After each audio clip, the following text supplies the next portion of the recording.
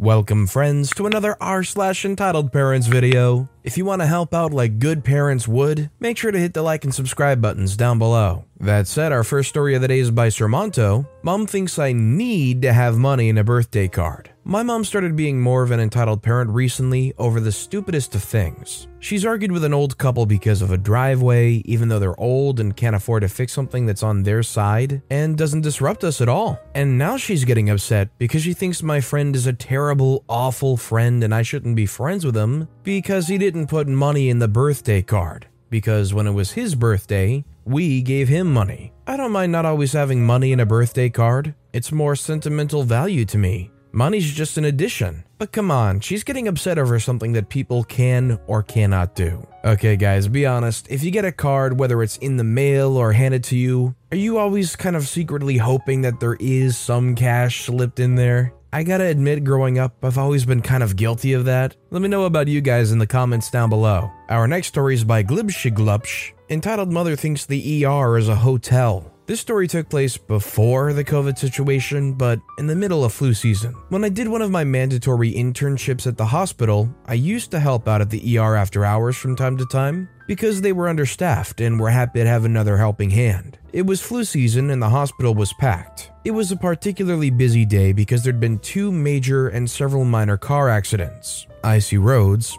ambulances were waiting in line for 45 plus minutes. We didn't have any chairs left in the waiting room, chairs from the staff's room included. All stretchers and beds were occupied, and some had to be placed in the corridor. Everybody was running trying to keep up with the workload. Cue our entitled parent. This very hysterical mom brought her daughter to the ER because she had a bellyache. Of course, I couldn't tell for sure, but it seemed like the daughter was a bit overdramatic. The whole thing seemed a tad theatrical, but fair enough, they were placed into one of the cabins. The daughter was thoroughly examined, vitals were checked, an ultrasound was done, blood was drawn. Mother Bear was pacing up and down the cabin in hysterics. The good news came in. The daughter had an upset stomach at worst. She was recommended a heating pad and some tea. We expected the duo to be relieved, but they seemed a tad disappointed. But okay, whatever. The attending nurse and I looked at them, expecting them to leave the desperately needed cabin and the obviously overflowing ER,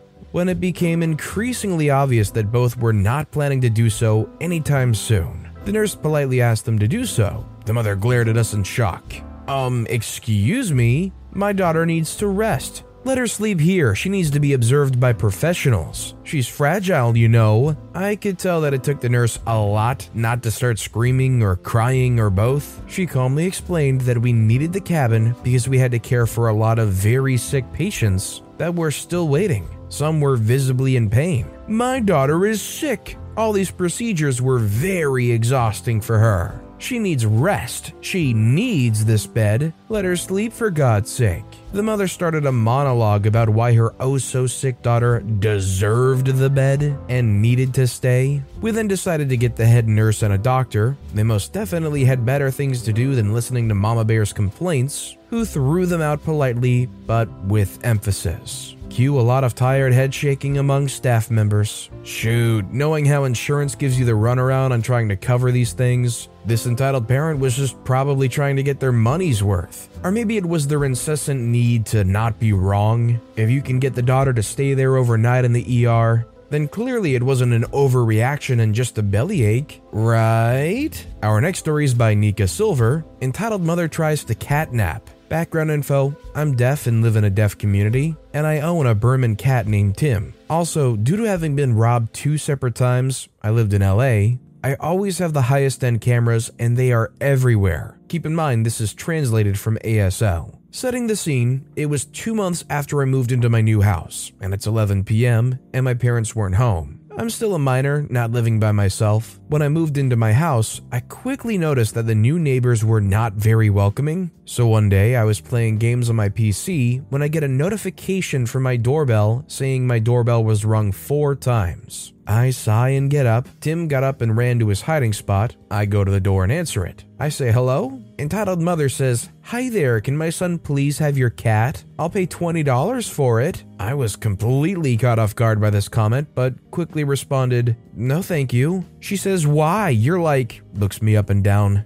9? I say, no, I'm 14. Entitled mother laughs and says, okay kid, $20 is a lot for a kid your age, so just give me the cat and I'll be on my way. I say, no, thank you. She says, wow, you don't have to be such an entitled brat about it. Now, this next part is an assumption based off of lip reading and facial expressions, as the kid was not signing, the mom was. The entitled kid screeching, Mommy, Mommy, can I have the kitty now? Entitled mother saying, sorry, sweetie, not yet. Mommy's almost done. I say, like I said before, no. Entitled mother says, entitled kid, go inside while we finish. She signed this. I say, ma'am, you cannot give your child permission to go inside. He ran inside anyways, and I went after him, grabbing the cat out of his arms and comforting him. Entitled kid saying, Mommy, he hit me. I say, no, I didn't. He forcefully grabbed my cat, and I simply grabbed it back. Entitled mother jumps in, you hit my kid, you child predator. Now it's time to compromise. You give us the cat, and we won't call the police. I say, yeah, okay, good luck, lady. I then slam the door shut and go back to my PC. Entitled mother bangs on the door and rings the doorbell for a solid 5 minutes, and then leaves. I call the non-emergency line for our police department, using a subtitle for calls app. My phone's loaded with deaf accessibility, and inform them of the situation. And the nice lady gives contact info where I can send the videos. Like I said earlier, I have cameras everywhere, and tells me she will handle it. I've been watching a good few of those YouTube videos lately where the lawyers tell you all the laws people are breaking in movies. And having read this story, I'm just thinking of all these charges that they're subtly racking up. It's kind of hilarious that they threatened they'd call the police when their kid went inside and trespassed on the property. The one nice thing about the advancement of technology is nowadays, most people do have doorbell cameras or some kind of cameras nowadays, and it's really nice to have just for the ease of mind. And also it can be a benefit to security if they can see the cameras or know they're there. Our next story is by Zep the Turtle. Entitled parent calls the cops on a group of scouts. This happened about 2 months ago. I was on a weekend camping trip with my scout troop. We set up camp at an old military fort that was converted into a skate park and campground. On the second day, we went to visit one of the old bunkers and was exploring and playing capture the flag. After a while, I had to use the restroom. In Scouts, there's something called the buddy system. So when you go somewhere, someone else has to go with you. So I grabbed a buddy and started walking to the bathroom. As I finished up, I went outside where my buddy was sitting on a bench waiting. We started walking back to the base where the rest of the scouts were. The way that this camp was situated was there were a couple of little roads with camps beside them. When we got back to the bunker, we were exploring for about 10 minutes when a lady came up to me and my buddy. She said, "The police have been called." We were so confused, but she said again, "You guys were looking into cars." Now, me and my buddy are pretty young looking. After all, we're scouts. We went to the scout leaders and the lady started talking to them. We told our story and the scoutmasters took our side, but just to be safe, reminded us not to look suspicious. But this entitled parent was so distracted with getting us in trouble, she didn't notice her toddler climbing up one of the ladders to get to the roof of the bunker. She was almost at the top when one of the scoutmasters started to say, "Hey, be careful," and ran over to the child. But the thing was that there were 2 other adults that were with the woman that could have easily have helped the child,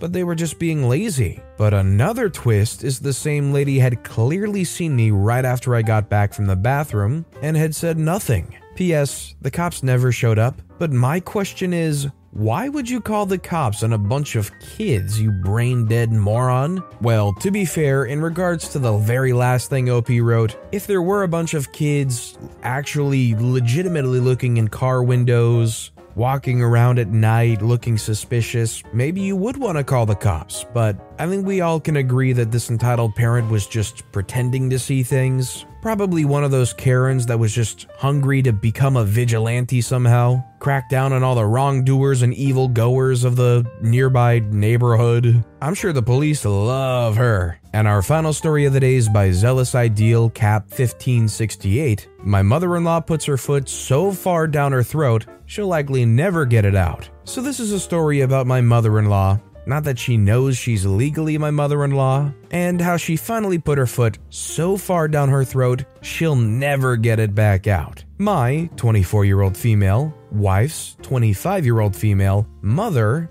has been a conniving, manipulative narcissist for almost 10 years. My wife has been dealing with her psychotic episodes since she was 16. During her high school years, she would routinely run off and abandon my wife and her father for weeks at a time, taking her father's credit card. Yes, I'm aware my father-in-law is an enabling idiot, but in his defense, his mother ran his father's life, so I'm sure he was used to bowing to the woman of the house. I have stories about him too, but I want to begin with this bit and see if anyone was interested. My mother-in-law goes through random episodes where she'll actually take her medicine and be a good parent. But once my wife moved to college, she got inattentive again. Before anyone complains at me that we need to give her more credit and help her take her meds, she's a trained registered nurse and knows full well that she needs to take her meds. She just refuses. So mother-in-law, in true narcissist fashion, decided to spend my wife's college fund when my wife was 17, and then threatened to end it all if my wife was ever told. Father-in-law told her one night after mother-in-law ran off again and he was drunk. These parents then took out loans in my wife's name for her college and expect to be paid back. My wife was basically thrown out of the house at 18 and told to survive on loans when she never had a job and had always been pretty sheltered. Shell shock ensued. Fast forward to 2018 when my wife, then roommate, moved into an apartment with me. Her parents paid her rent, her phone, and her insurance. Nothing more. No clothes, no food, no doctor's copays or medicine, even though she had a gastric sleeve and requires monthly blood work and lots of vitamin supplements. My wife also has ADD, diagnosed as a child, but her parents took her off the medication when she was 10 because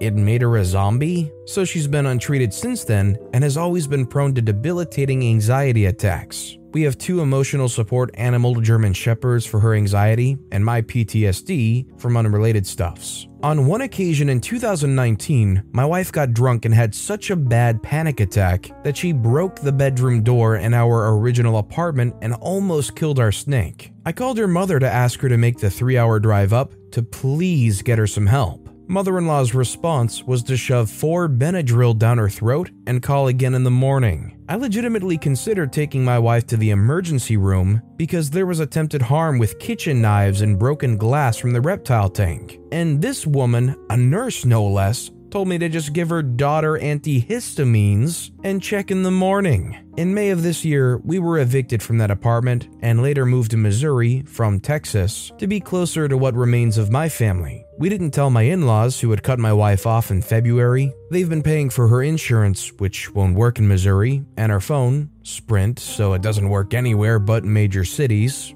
It didn't even work well in Texas where we lived. I added her to my Verizon plan, and on Halloween this year, we got married, so she'll be on my insurance. Since the move, my wife's been distancing herself from her parents over an incident on her birthday right before we moved. Last night, after refusing to go visit for Thanksgiving, I finally got the proof I've been looking for years from my mother-in-law. Over the years, I've asked several times for my wife to ask her parents for a little help to cover groceries or medical stuff. When she's asked, she's never gotten a response, or it's just been outright no. She needs to get a job. Because of the stress of school, her surgery, and her fear of her parents, she's been stressed to the max for 3 years and has breakdowns at least 4 times a week. She's mentally not capable of working a normal job. It's not her fault, but it is what it is. My mother-in-law tried to explain why they've never paid for anything to help my wife survive on her own, except the bare minimum. I'm equal parts overjoyed and sad. I'm happy because my mother-in-law has finally shown her hand and admitted to years of narcissistic manipulation and gaslighting. I'm sad because my wife's having a really hard time with it. I honestly just can't believe she thought she was entitled to my wife living at home under her thumb for the rest of their lives, especially after how she's treated her. Any advice on how to move forward, or just comforting words from my beloved waifu would be greatly appreciated. So I definitely don't know how it all works, but I would assume that there's some kind of